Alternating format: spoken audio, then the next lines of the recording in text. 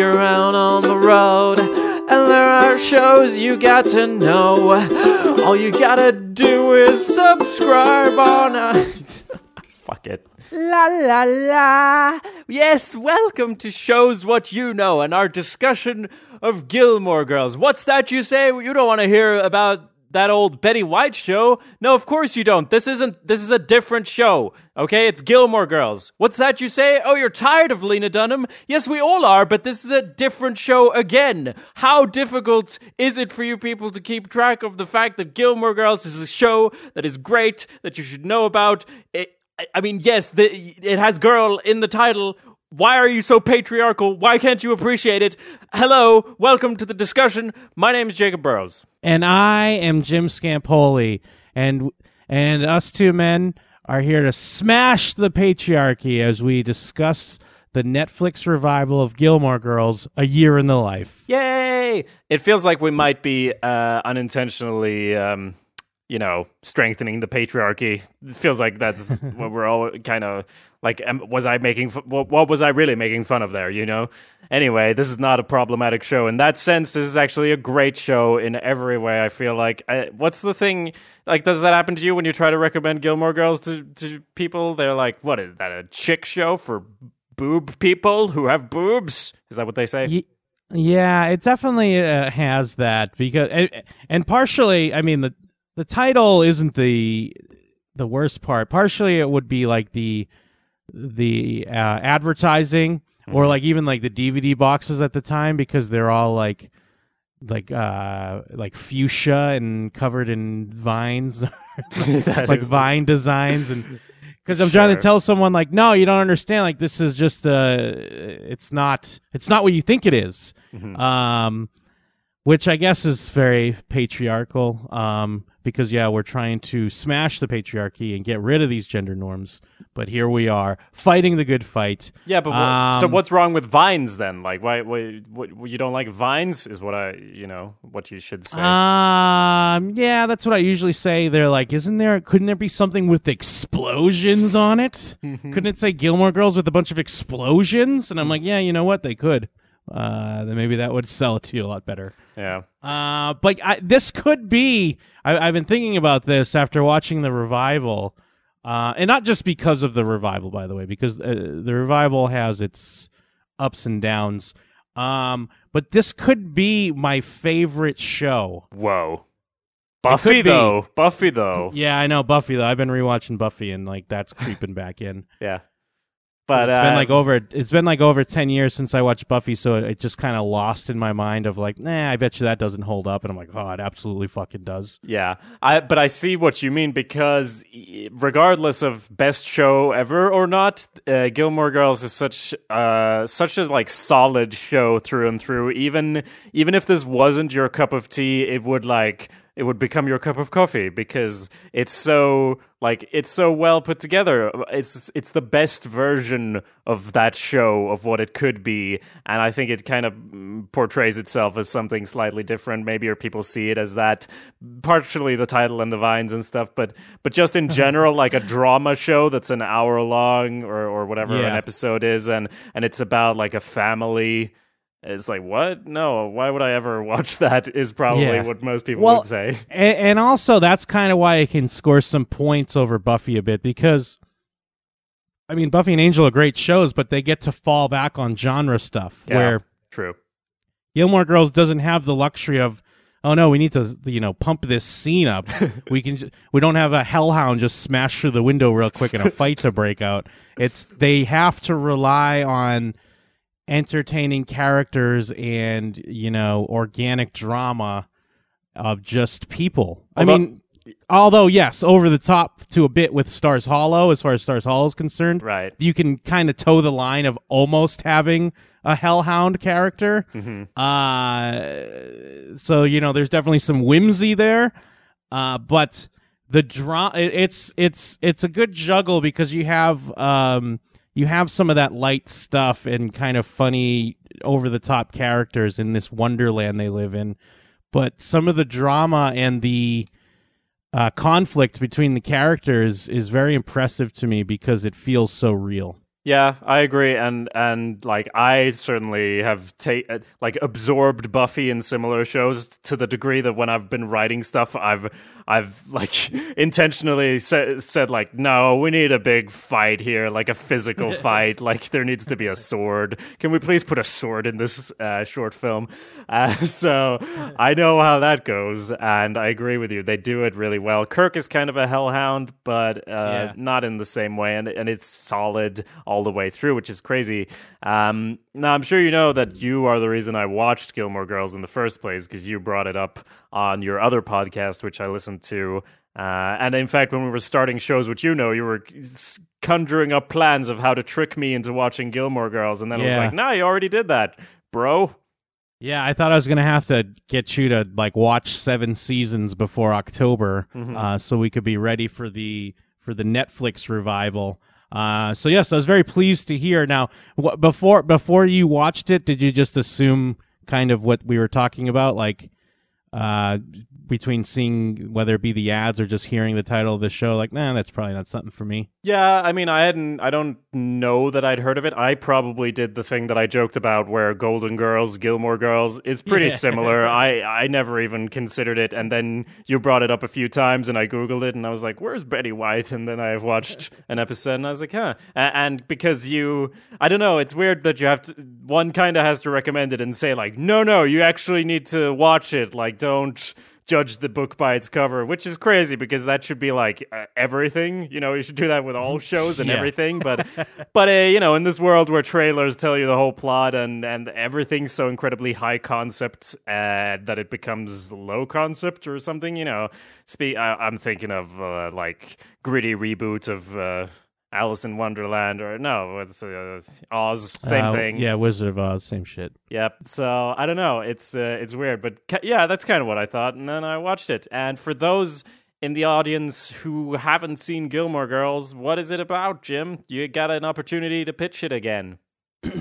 Okay, well, I mean, the show, it's about family. Okay, it's about family. But anyways, I mean, the basic plot, like for the it's hard to gauge between Netflix and the original, but the original, it's just about a woman, Lorelai Gilmore, who had a daughter very young, 16, and now she's 32 and her daughter's 16, and they have a different type of relationship. It's more of a buddy relationship.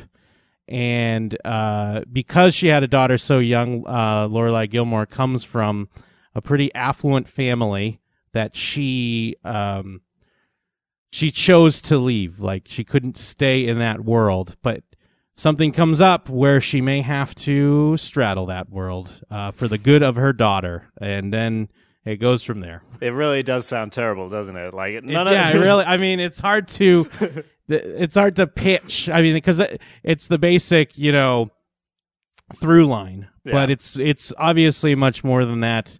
It comes down to family and characters, and there's a heaping help of drama with a lot of really good comedy. Yeah. Rapid fire dialogue. Like I was thinking the other day, like, I respect Amy Sherman Palladino so much, the creator of the show, and her husband kind of run it for the most part, but I feel like it's mostly her thing. Yeah. And he's along for the ride. I give her the most credit, and I'm like amazed that she doesn't have like a Joss Whedon career or something like that. Yeah. And I guess, I mean, partially there's been some other shows that she's kind of done but didn't get much past either the first season or first few episodes. There was Bunheads that was post Gilmore Girls, which it was very Gilmore Girls. I didn't watch the whole thing, but I watched a few episodes, and there was just Sutton Foster, I believe, who's in the revival, the Netflix revival, who's kind of like the Lorelai and relationship with dancing, and it's similar dialogue and back and forth. But it's like, it really is amazing to me, like, studios, whoever, aren't snatching her up to, pitch more stuff, or maybe she doesn't want to do a Marvel movie or something. I'm sure they're not like, hey, like go come write this Marvel movie. I would love that. Well, maybe it's because they're like, so then the Hellhounds come, and she's like, I don't, it's not my thing. Like, I agree. I think it could definitely come maybe this will help, maybe whatever. I don't know, like, why her career hasn't exploded in the same way, because she's every bit as good as Joss Whedon, in my opinion. She's like the Joss Whedon of drama, and I guess there's not a lot of drama. Or, well, I don't really know. I'm not really well versed in that world, but there's like drama films and shows, they're kind of different. Like Gilmore Girls is different from other shows that sound like it. And that's what I was trying to say when you were like saying the plot. I want to underline, if you haven't seen it, like none of that really describes what the show is. You know, it's about these generations of this family, but what the show is, to me, is like great comedy, what you said, rapid fire dialogue. As the thing people always say is that their scripts were twice as thick as any other script for the same length of time, because they're just shooting back and forth quips, and you can't even catch all the jokes the first time around, and the references especially are Whedon-esque in a sense, because they're so inside a lot of the time and quick, and they're so specific, and not references in the sense that we do nowadays, where someone says Star Wars and everyone goes, I love Star Wars. More like, a very specific reference that really fits with the flow. This is maybe the one example I can remember from TV where people actually sound like they do in real life, but it's a good thing. Like they throw in references, but not, like Armada or Ernest Cline. Yeah, it because typically you hear like, oh, this shows a lot of references, and you think, like Family Guy or Big Bang Theory. Yeah, like something where it's like douchey. But I think you nailed it. It feels more like real life and just like people talking, rather than like, remember like that thing? And part of it is because it's so fast, and also the spectrum is so wide, because I mean, there are a lot of things that I don't even get, like whether it be some obscure book or whatever. Yeah. But I'm still like, nah, I like that. That's kind of funny, even though I don't even get the full like exact reference. And then there's some stuff that's like right up my alley, and then other stuff like even in the new Netflix one where they have a couple like, or there's like one or two YouTube star references that I didn't get, but everyone on Twitter was like, "Oh my God, Zoella! They referenced Zoella. That's great." And it's really impressive that they keep up. I just imagine that Amy Sherman Palladino is just consuming pop culture at a crazy pace, and then just scribbling it all down in these scripts. Yeah, and the thing you described as a Swede, that's every show for me, or every show growing up where there's references where you don't know what the hell they're talking about. Like, imagine watching Simpsons in Sweden when you're like 10 years old. You have no idea what any of the things are, and you kind of learn about the world through people's references of, like, you've seen cartoon Bill Clinton more times than real Bill Clinton, So I'm kind of used to that, but this is one of those cases where they actually do it and it still works and is funny, like even having no idea what they're talking about, which is how those type of references should be employed, I think. And real quick, I just want to talk about the revival format in general, and how typically you hear like, oh, they're bringing back, or they're redoing this movie, or they're going to do a sequel to this old movie, or they're bringing back this old show. And usually it's kind of like an eye rolling, like, oh God, whatever. Mm-hmm. But if anything needed this treatment, it was absolutely this show, because it's the like the tragic story of how this show, the creator, Amy Sherman Palladino, created this show, and then after season 6 tried to renegotiate her deal, and it just didn't work out, and then they did the last season without her. And if you're someone, I'm sure if you listen to this show, you follow TV pretty closely, and maybe kind of have an idea of who's the creator, and like when I watch like this type of show or Buffy or something, and then you see like when you're watching Buffy and you're like written and directed by Joss Whedon, I'm usually like, ooh, this is gonna be a good shit, one. yeah. You know what I mean? You're like, oh, this is the dude. This is his brainchild. He knows this show better than anyone. This is gonna be a good one. Written and directed by Vince Gilligan. Yeah, exactly. Yeah, for Breaking Bad, exactly, or Better Call Saul. And it was the same thing with this, and then to have this show do its last season without the creators there, it really was kind of like, I know it's for the fans, it was season 7 was always something to completely shit on. It wasn't terrible, but there was always that feeling of like, didn't quite nail it, and it kind of sucked that that's how it ended. Mm-hmm. So to then announce that they're going to come back and redo a few episodes and have the people that created the show back involved, it was more of a thing of celebration instead of like with like Arrested Development. That was something that was kind of cool, and then when we got the final product, it was like, well, I don't know about that. I feel like this kind of worked completely, and it was something not to be cynical about. Yeah, the only thing would be that it's kind of a shame that she tries to do something else like Bunheads, and everyone's like, no, and then it's like, yeah, that's true, Gilmore Girls, and everyone's like, hooray! Because everything that's, was cult is back. Are we going to get a new Spaced? Are we going to get a new this and that? But I do agree, this is one where it's like totally warranted, and I do have a confession to make, which is that I actually did not finish season 7, and it wasn't in solidarity with the writers or anything. I didn't even know that part. I just sensed that to be fair, I'd watched 6 seasons in like I don't know, a month, but I'd kind of had enough, and more specifically, it was like, no, this doesn't feel right. Something's off. So yeah, that was my sense of it. I can't do a complete analysis because I didn't watch the whole 7th season, but yeah, I had kind of the same feeling. Although obviously you've watched the show for a longer time. Like I watched it relatively recently, like a year or 2 ago, is when I first watched it. So it wasn't like this amazing, oh my god, it's back thing, because I hadn't even had time to rewatch it once. It's on my to-do list to rewatch it, especially after a year in the life, though.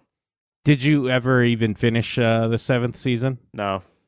Okay. Yeah, I mean, it does, like, with the distance between when the show ended and now, because I mean, it's been like 8 years or whatever.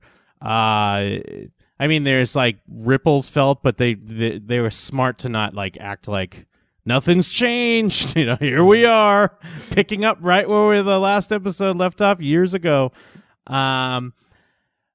So yeah, I mean, I guess spoiler free. It's been out for a bit. I'm sure if you're a fan, you've already watched it. Yeah. I think overall it's very good. I mean, there's a few things that didn't quite nail it for me. Mm-hmm. But overall, I thought they really nailed it, and especially I was looking forward to it. But with anything that's coming back after a period of time, there's always that feeling of like, ugh, oh no, like, is it going to be good?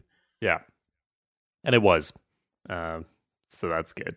I guess, should we just get on into it then? Well, I can also say without spoilers, or we can say like that this is like, obviously, as you said, they're not picking up where they left off. This takes place like 10 years or so after the end of the show, which also makes sense because this is a show about different generations of the same family and how things develop between them and so on. So it also works because like we have kind of seen Rory, who's the daughter, grow up in a way. Yeah, because she is so young in the first season there, and she goes through school. I mean, goes through whatever that school is, and then Chilton. Yeah, I meant like whatever level it is. I know it's named Chilton, but yeah.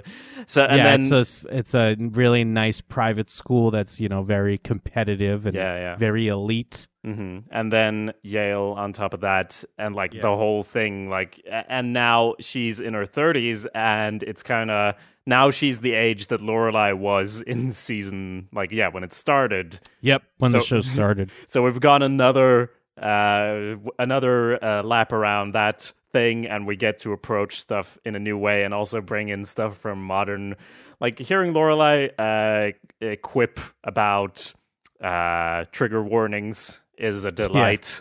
Yeah. It's really nice. So I guess we should just get into it, but it's not super spoilable. If you haven't watched any Gilmore Girls, I think this is kind of a bad place to start, because there is kind of a lot of fan service or something. Like, it's nostalgia, a lot of it, and I don't think it's overdone necessarily, but like season 1 is still so solid that you should just go and watch like the first episodes and see if this is a show for you. If you don't mind hearing us talk about it, it's not like there's heavy spoilers in this podcast for the Netflix show, but we're also going to talk about the past, the all 7 seasons, or at least 6, because I don't know what the fuck happened in the 7th one. Talk about the 6 seasons. So in a way, if you're into it, go watch it from the beginning, okay, and then check back in, I would suggest. But hey, that's it. That's our warning. And real quick to what you were saying. Yeah, some of it is kind of fan servicey, and some of it is the show. The show kind of rightfully assumes that you're familiar with. Yeah, the Netflix version is assuming you're familiar with the show, so they're not gonna like spend time kind of explaining who's who and what's what. They're just going right into it. So between that and just it absolutely is an extension of, it's not its own self-contained thing, so you're not going to get the character beats and stuff if you don't watch the original show. To me, the perfect episode of Gilmore Girls that encapsulates the show. I don't know if it still might not work if you don't watch the pilot, but I think the 9th episode of the first season, Rory's Dance, kind of encapsulates what the show's all about, because it's like family stuff that seems like in the beginning is very good and everyone's kind of chummy and happy, and then it all turns pretty bad and dramatic, and to me that sums up the show in general. So that's our spoiler warning. Now we're going to talk about winter, spring, summer, and fall. Where do you want to start? We'll just go through we'll go through chronologically. So it starts with winter. And you're right. The I smell snow. That's absolutely like they're just here you go, fans. Remember? Do you remember? And they even start with like a bunch of audio clips from the first from the show. Which I did like that. It was like a black screen, and you're just you're hearing clips from the original show and characters and kind of specific moments. And then it brings us right back in. I think 8 or 9 years later with Lorelai in winter. Now, I will admit that this first thing, because it's like Lorelai, hanging in Stars Hollow, and then Rory comes up and they have a little back and forth, and it's really fast, and it's kind of classic Gilmore Girls, but it felt shaky to me. It felt a little stilted. Yes. Now, I'm not sure if that's just because getting back into the show or what, but the first thing I was kind of like, uh-oh. Do they remember how to do this between not just the actors going back and forth, but also the writing a little bit? It felt very like, remember this? And it was, I guess, on purpose, because it was kind of like, I feel like I haven't seen you in years. And that's what I was talking about. It's like, it's a bit too much, isn't it? But I guess you kind of have to do that in a way. I don't know. It's kind of a like, all right, we've addressed it, now let's move on type thing. Yeah, and they do move on, but I mean, it is also kind of perfect then when they walk through town, how she's back home finally, and delighted that everything is still the same, and so are we, the audience, like, oh my god, there's that thing, and it's all the same. Like, it is a show where nostalgia bait makes perfect sense. So yes, we're back. It's not like perfect home run from the start, but you still feel this warmth washing over you. And I guess this is what happens to other people when they make like, oh, we're gonna do I don't know, a good example. We're gonna do Power Rangers again or something. Oh, yeah. And everyone's like, oh my God. And I'm like, what, really? Another one of these? And I'm like, ugh. But here I'm really like, oh yeah, Star Solo. It's so nice. And I mean, yeah, and then we're quickly back into the mix. Rory's visiting back home, and she's had an article posted in the New Yorker, so she's on her same track where we left her. Where we last left her, actually, where season 7 ends, is she got a job. You didn't. I don't think you knew this, but she actually gets a job with Obama's campaign press corpse or whatever. So she's following, which is kind of interesting because it was still like a year before Obama was actually elected. Right. But that was kind of the story, that she got a job with the campaign to be in their press pool or whatever and follow them on the trail. Yeah, I remember that because there was this buzz when they were hanging out at the White House with Michelle Obama or something, and everyone was like, "Is Obama gonna be in the thing?" And which they shot like an internet thing with Michelle Obama. Oh. And Alexis Bledel was playing Rory, and she came in with all these books, and they had a little like quips back and forth, like, you can use a tablet. Oh, I love books. And it's something about getting kids to read. I mean, it wasn't great, but it was kind of nice little shout out. Okay. Sounds great, though. So we're back in Stars Hollow. Everything's exactly as we left it. Or is it, Richard? Well, there's that. But I just want to shout out to Kirk first. Kirk is such a great character that could almost be the worst. Yeah. But they use him just the right way. The actor that plays him is his brother is the director of Guardians of the Galaxy.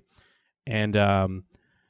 And yeah, so Kirk's got a pig now because the town found out that him and his girlfriend were talking about maybe having kids, so they pitched in, bought him a pig to keep him from having kids. Yeah. And Kirk also has started his Uber service, which was hilarious to me. You have to call his mom. He lives at home with his mom. You have to call his mom and then request a ride, and then he tells you somewhere where he'll go pick you up at. Mm-hmm. And it's just, dumb, some dumb humor. And then, Lorelai and Luke are living together, which it was always the will they, won't they through the show, was Lorelai and Luke like, you crazy kids. Why can't you both see that you're perfect for each other at the same time? Yeah. One person realizes it, and then the other one's in a relationship. And I know if you've never seen the show, that sounds awful, but I'm telling you, it's great. It's so good. Yeah, one thing, by the way, I forgot to say in the spoiler-free stuff, like explaining the show. I don't know if this will make people like think it sounds better, but for me, it had like all the positive stuff from Friends. Like, if you want to think about what a sitcom is and what a drama show is, just imagine, like, take out all the stuff you don't like from Friends and keep all the good stuff, and then add more drama on top of that, but it still has the comedy stuff and the relationship stuff and the will they, won't they. Yeah, I agree with that. And I mean, it's in the similar way that Spaced, I'm not sure if people out there have seen Spaced or not, Simon Pegg and Edgar Wright's, like, I guess, quote, sitcom before they started making movies. But in the same way that is, I mean, not exactly, because obviously Spaced caters to a very nerd crowd, but Spaced has a very sitcom-y premise that if you're just like, these people have to pretend they're married to get a good deal on an apartment. And if you just tell someone that's what the show is, they're like, all right, maybe I'll get around to watching it. But then it just it takes that and it becomes much more, obviously. Yeah, and to the point that in like a few episodes later, it's like the characters have forgotten that was the point of the show, just as the show has forgotten that was the premise. So they just stop pretending, and it's like, oh wait, didn't we say that we weren't that? Oh shit. So yes, Gilmore Girls is it's not. Okay, well, we're in the spoilers now. You already know, like it doesn't matter. And then Rory has this boyfriend, and very similar to like Arrested Development and Situation. He's very forgettable. Everyone forgets he exists and who he is. And a lot of people, I was reading like feedback, a lot of people thought this was kind of mean. And I mean, yeah, it is, but it's funny. And that's one thing that Gilmore Girls isn't afraid to kind of have some harsh jokes, like harsher than you'd expect when you hear like, oh, this show Gilmore Girls. Mm-hmm. And so Rory, we're kind of seeing the beginning of her, like she's in transition between coming off of this big article she wrote, but now she doesn't have a house, she doesn't have an apartment anymore, and her stuff has been sent home and her grandparents and somewhere else. So she's kind of in the midst of getting that next job and looking for a new apartment and figuring out what she's going to do with this boyfriend that they keep forgetting, that everyone keeps forgetting, not just Rory. And she's going to live a nomadic writer lifestyle, which everyone says is fine, except her grandmother is like, what? No, you're in your 30s now. You need to do something. Yeah. And then like that's all pretty lighthearted stuff going forward. There's some anxiety and stuff about her not feeling like she can develop in the way she would want, and everything's not going great. But then we get into get the last of the girls. We get to see the grandmother, and who's great. She's always great on this show. Who's this well, we don't need to explain it. We assume you've seen it, but yeah, this vicious old lady who has, like, she doesn't do, like, it shows that the writers are versatile. They don't have to all be spouting pop culture references at one another. Like, just her being herself is kind of great and pure in its own way. So anyway, Richard died.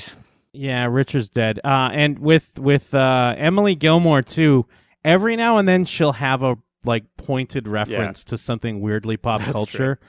But it also is kind of like it doesn't feel like they're squeezing it in. It's just kind of like, oh, weird. That's funny that Emily Gilmore knows that movie or whatever.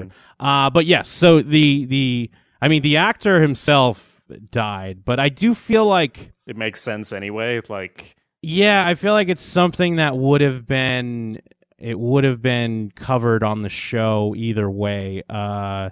And personally, like, I was very concerned about myself crying like all the time when they were going to be talking about Richard being dead. And that's another thing about the show is with, we look into this like quote elite. The rich elites, because they're in Connecticut, so they're in New England, and there's a lot of people like this.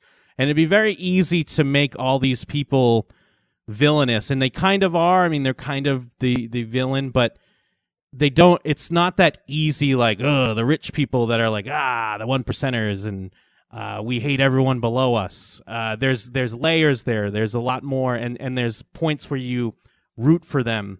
Rather than just the rich villains. And Richard was always kind of like that because he had very complicated relationship with his daughter because they have a certain view of the world and the way they're supposed to be. And then Lorelai has a completely different vision. And then Rory and her grandparents. So with the actor passing away and then just having his kind of aura still over the show, it was handled really well, I thought. Yeah, and maybe the point where I started getting sucked into the show, the original show, I think it's episode 2 where Rory goes golfing with her grandfather. And he kind of realizes that he's super proud of her and enjoys spending time with her, and it gets a little complicated because he had such a weird negative type relationship with his own daughter where they could never get along, and you get to see him as more of a human being, and like that's in episode 2. So I mean, it all gets better and more complicated and interesting from there. But just seeing the bond between them was a good way to show him as a character, and like moving forward from there, just got even better. And now he's gone, and there's a huge fucking painting of him. There's a giant painting of him. Which we come to find out that Emily Gilmore Spinal Tapped it and maybe wrote out the dimensions wrong, but she's so stubborn that she's just acting like that's exactly what she wanted. Yeah. And it's great seeing him, like, because they're doing their kind of Friday night dinner thing that we've seen, hundreds of times on the show, and he's still a presence because there's this giant painting in the background of him kind of sternly looking over them. And as there is usually in this show, there's a rift between Emily and Lorelai, and then we get a flashback to the specifics of that. Yeah. And we get to see Richard's funeral. It's all heavy, sad things because it's characters we love are very sad, and one of the characters we love is not on the show anymore. And then everything seems to be going well, and it's kind of the hallmark of this show. Everything kind of goes well until it doesn't, and it always feels like it doesn't feel like it's a thing they just threw in. It just feels like a natural thing that happens, and then all of a sudden everyone's at odds with each other. Emily, it's the end of the night, and Lorelai's still there, and Emily decides, hey, before we leave, let's all go around the room, and we'll all share, a really great memory that we had with Richard. And in true Lorelai fashion, she can't really nail it or come up with one. And I feel like this is similar because there's that episode in season 1 where Richard has a heart attack. I think it's season 1, maybe season 2, and they have a moment where it's only Richard and Lorelai in the hospital, and Richard wakes up, and they kind of can't really say anything to each other because there's clearly love between the characters, but it's very complicated, and they just look at things differently. So it's not always as easy as I don't know. It just didn't come off as it just made sense that even though it's her dad, in the moment, and especially with everything going on, she couldn't easily just pick something out of thin air to sum it all up. Yeah. And of course to Emily, that's very bad. It's such a good way that they deal with the tone of the show, because as you said, it can go from really light to really serious and not give you emotion whiplash. It just works. Like when she first comes up with this idea, why don't we go around the circle? And everyone says something nice, and Lorelai's kind of slapstickily trying to move away, switching places with other people and trying to roll away someone in a wheelchair, and then she can't come up with the thing. And I thought the funeral scene was kind of rough, but then the fight that follows is so rough to watch. And it kind of made me wonder,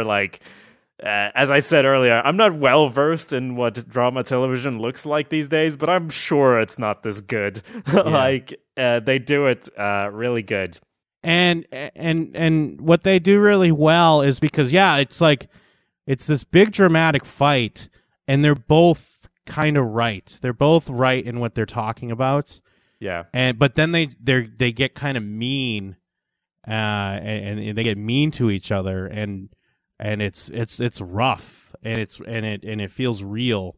Because they kind of rip into each other's insecurities, which will also propel the whole story of the whole season, or whatever you want to call it. Because about Luke and Lorelai, she wasn't feeling super insecure about that before her mother, who knows her, brings it up, and in her own sort of way of deciding everything, or being an influence, she can always make her daughter feel bad, and her daughter can always make her feel bad. So yeah, it's kind of hard to watch, but great. And then we get I think the first mention, and it comes up a few times, but finally when Lorelai's leaving and Emily yelling at her go back to your charming town of misfits and nobodies, and tell them how your big mean mother, yelled at you and made you cry or whatever. And then Lorelai says full circle. And I think it comes up a few times, and it ties in with the end. They're really trying to let you know how things are coming full circle. And, and then it easily kind of jumps back into, after the flashback, some heavy drama and emotion. And then it's funny because Kirk's at dinner and Emily has her new maid who is kind of like moving her family into the house as well. and it's kind of a nice it's a nice little hint at, because it was always the running gag on the show that Emily would fire her maids for nothing. You know what I mean? Like, but now that Richard's gone, we're seeing that even though it looks kind of the same, she's different. She's changing, and these like they never really can nail down the ethnicity of the family, and no one knows what language they're speaking. But Kirk's just like playing soccer with them outside, and the maid's husband is like doing handyman work. But it's not supposed to be like. It's not like a scam. They're not like trying to rip her off. It's just like she doesn't want to be alone, and she's like getting comfort of this family that's moving in. Yeah, and they all think she's the nicest lady ever. Which she is to them, but yeah, just because she's like lonely, and it's weird to see Emily Gilmore surrounded by all these people in her house, but it also kind of makes sense because she does get a bit unhinged, which is totally understandable. But yeah, this is one of the ways that manifests, and it's pretty funny. And then Luke shows up, and I always enjoy the dynamic between Emily and Luke. And he like kind of weirdly hugs her, and then he almost goes to sit in Richard's seat, and you know that's clearly a no-no right now. And then it kind of shifts from there when it's Lorelai is still kind of thinking her relationship with Luke, and she starts pushing this idea of, you know, we didn't have kids. Did you want kids? Did I decide everything? And I mean, as the audience, you kind of maybe think that, but then it's hard to forget that Luke is kind of just he's a blue collar guy. He's not quick to always talk about his emotions, and to some people that might seem like maybe he's unhappy or maybe he's hiding something. So that kind of all comes up, and then that leads us to the maybe the search for a surrogate. And I feel like a lot of things in these episodes, these are things that I feel like they had planned, and it would have been stuff kind of stretched out over seasons, or at least multiple episodes in a season. Yeah. And we're kind of getting condensed versions of that all here. And then we get to, and that brings us Paris back into the show. And Paris is always fucking great. I was so glad to see Paris again. It was all in. I know maybe I'm being too kind, but in another show it would have been like super convenient that she is like in charge of an in place where they have surrogates, and then like what a timely thing that right as we're deciding that they go to that place and Paris is the boss. I mean, I don't think it was a coincidence she actually like went there because she knew it, but like that could be annoying. But I'm just glad to see Paris. Paris is Rory's old classmate, and they always had the best dynamic. They were rivals and friends and all manner of things. So so great to see Paris again. And I mean, it is all in this first episode, right? That they also go back to Chilton. Oh, that's actually the next episode. Oh, okay. Yeah. Well, we're getting there. That's when we get into Paris, and I wish there was more Paris in the later episodes, but her whole thing about her briefcase that is empty is so great and so Paris, because she's this business lady, and she's like on the pulse and do this and snappy. I'm an entrepreneur. I don't have time for this. I have 15 people trying to call me right now.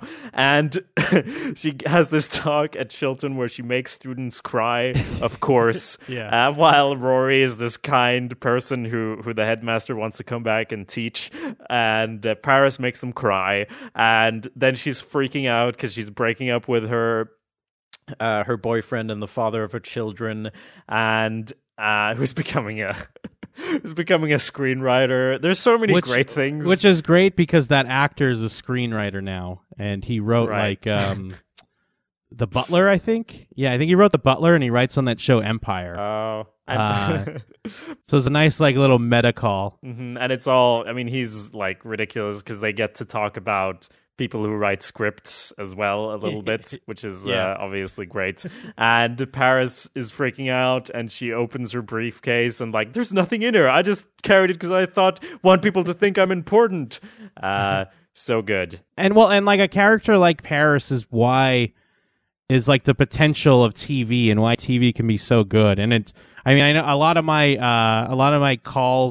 callbacks now are to Buffy since I'm like actively rewatching it. But in the same vein of like someone like Spike, where you have this character who's just kind of a piece of shit in the beginning, and it's like kind of the villain, and because Paris was just always like mean to Rory and trying to make her look bad because they were competitive in their school.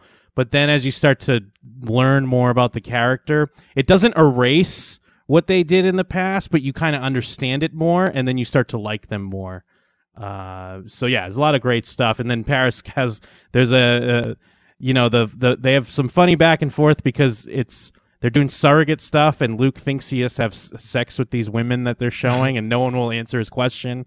And then Paris is doing that thing of like trying to humble brag with like the obvious hint of like, I'm not going to say who came in for a surrogate not too long ago, but let's just call him Doogie Howser. And it's like clearly, he's talking about, it's like Neil Patrick Harris. And it's like, yeah, fine. Just go ahead and say it then. Neil Patrick Harris. And, that's, the thing you were saying about a rival who can develop like that, what we would see in a film, like it's like, the closest thing is like a buddy cop movie where they're like, I stay out of my way. And they're like, you know what? You're all right.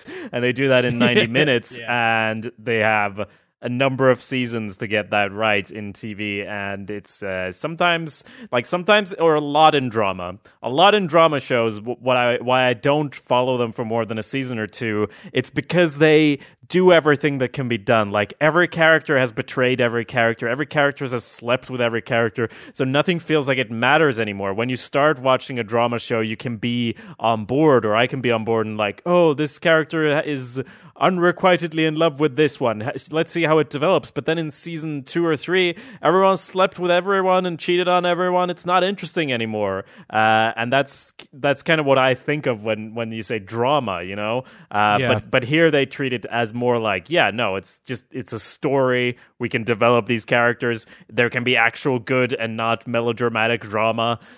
So yeah, that's good. And then, basically from here, which this stuff kind of fell kind of flat for me. We see Rory working with like a quirky British lady. I'm sure it's probably based on something that I'm just not getting. Probably. But like it's just kind of clear from the start, because Rory's going to be working on this book for this woman who I think was the inspiration for her New Yorker article, so she's digging deeper into that. But like she does weird things like take people's food. When the waiter's bringing the food to a table, she's so like rich and powerful, she just takes it and like loves that, and she's quirky and weird. And then we get the reveal that Rory's up to her old tricks, and she's cheating on her forgettable boyfriend with her old flame, Logan Huntsberger, who was that's one thing with this show too, like as far as from the outside, because all the fans always discuss like who they want Rory to be with, so it sounds like it's like Twilight or whatever. Yeah. And no one wants her to be with Logan. It's weird. A lot of people want her to be with Logan. I don't know if it's just kind of like what I saw on Reddit. There's a lot of Logan Huntsberger fans. I don't know if it's kind of like, well, he's a dreamboat. Not to be a patriarchy, fucking male chauvinist, but I guess it's like the prince who kind of takes care of you because he's like a rich douchebag, but like. It's clearly Jess. We're all in agreement that we want Rory to be with Jess, right? I like that you bring it up like all these people trying to decide who she wants to be with, but obviously it's Jess and they're wrong. And I'm like, obviously because, Jess is her true love. Let's get into this for a moment, because Jess, I was never like 100% on board with Jess at the beginning.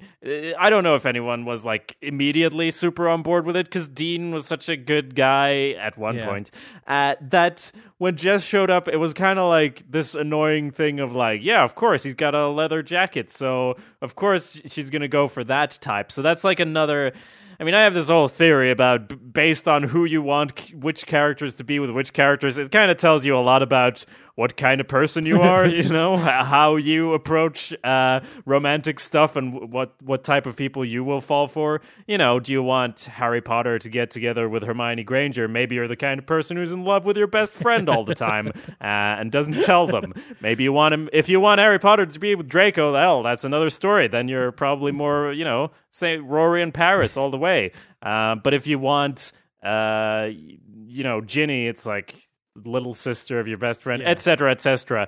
And Jess, I mean, whatever his negative qualities have been in the past, when he shows up here, it's so clear that Jess is such the best guy, right? In this whole season, I'm so on board with Jess. Nobody, I mean, I cannot imagine who would think Logan is a good idea.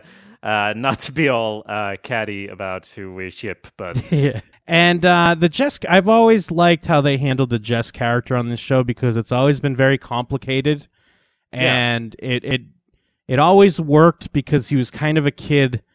He just wasn't ready to accept help or love or whatever at the time, and it kind of made sense with his character and just true to being kind of an angry, angsty teenager. And they always gave you hints that, maybe this is where things are going to work out. Like, all you have to do is do your part, Jess. And then he wouldn't. And it didn't. And it was like a self-sabotage, but in a way that made sense because he was just kind of young. And it was always nice to see, like, hints of, like, later on, I think in season 7 he pops up. And then, of course, in this, to see that he kind of, worked things out for the better. But yeah, clearly it was Jess, because Jess always, if we really get into this, I mean, Jess always believed in Rory. He always knew what was best for her, and he always had a better understanding than anyone else. He could talk to her about books and stuff, because he's all smart, even though he's so rugged and handsome.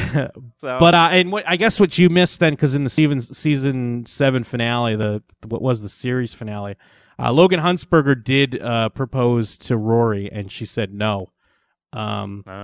And it was kind of like he just proposed out of nowhere, like, piece of shit, Logan. And I mean, she just said no because she was young, and she was graduating college, and she was a career woman. She was a strong, independent woman. She didn't need no man. But here they are, they're back together, and Rory's cheating on her forgettable boyfriend, and we find out that Logan's cheating on his fiance, who's like an heiress to some money or whatever. So a lot of people very upset with the way this show is casual about cheating, from what I read, like with the feedback, and they kind of hate Rory for it. But I mean, there's an element of that, obviously, of someone who's a cheater. But I feel like it's just showing that I like that they weren't afraid to show that Rory is such a smart character, like. Obviously book smart, school smart. She knows her thing, but she also kind of didn't have. She had such an easy relative. Like, she kind of an easy life because she had rich grandparents. She had a buddy for a mom, and there was some fights and drama here and there, but relatively she's kind of gotten everything she's wanted. So. Now that she's older, it's not always going to work out that way, and it gets messy. And I feel like that's what they were trying to show with these episodes. Yeah. And a lot of people were really mad about that. And they're like, oh, Rory's an idiot. I hate Rory. Well, I think it's because she's obviously in a super confused place in her life. And I think the whole, what's-his-face situation, Paul, is it Paul? Who cares? Yeah, I think it is Paul. It's like a low-key way to show that she's not okay. Like, Rory shouldn't be doing that, and if her doing it's like just as her as a teenager. Imagine her hearing what her future self is doing.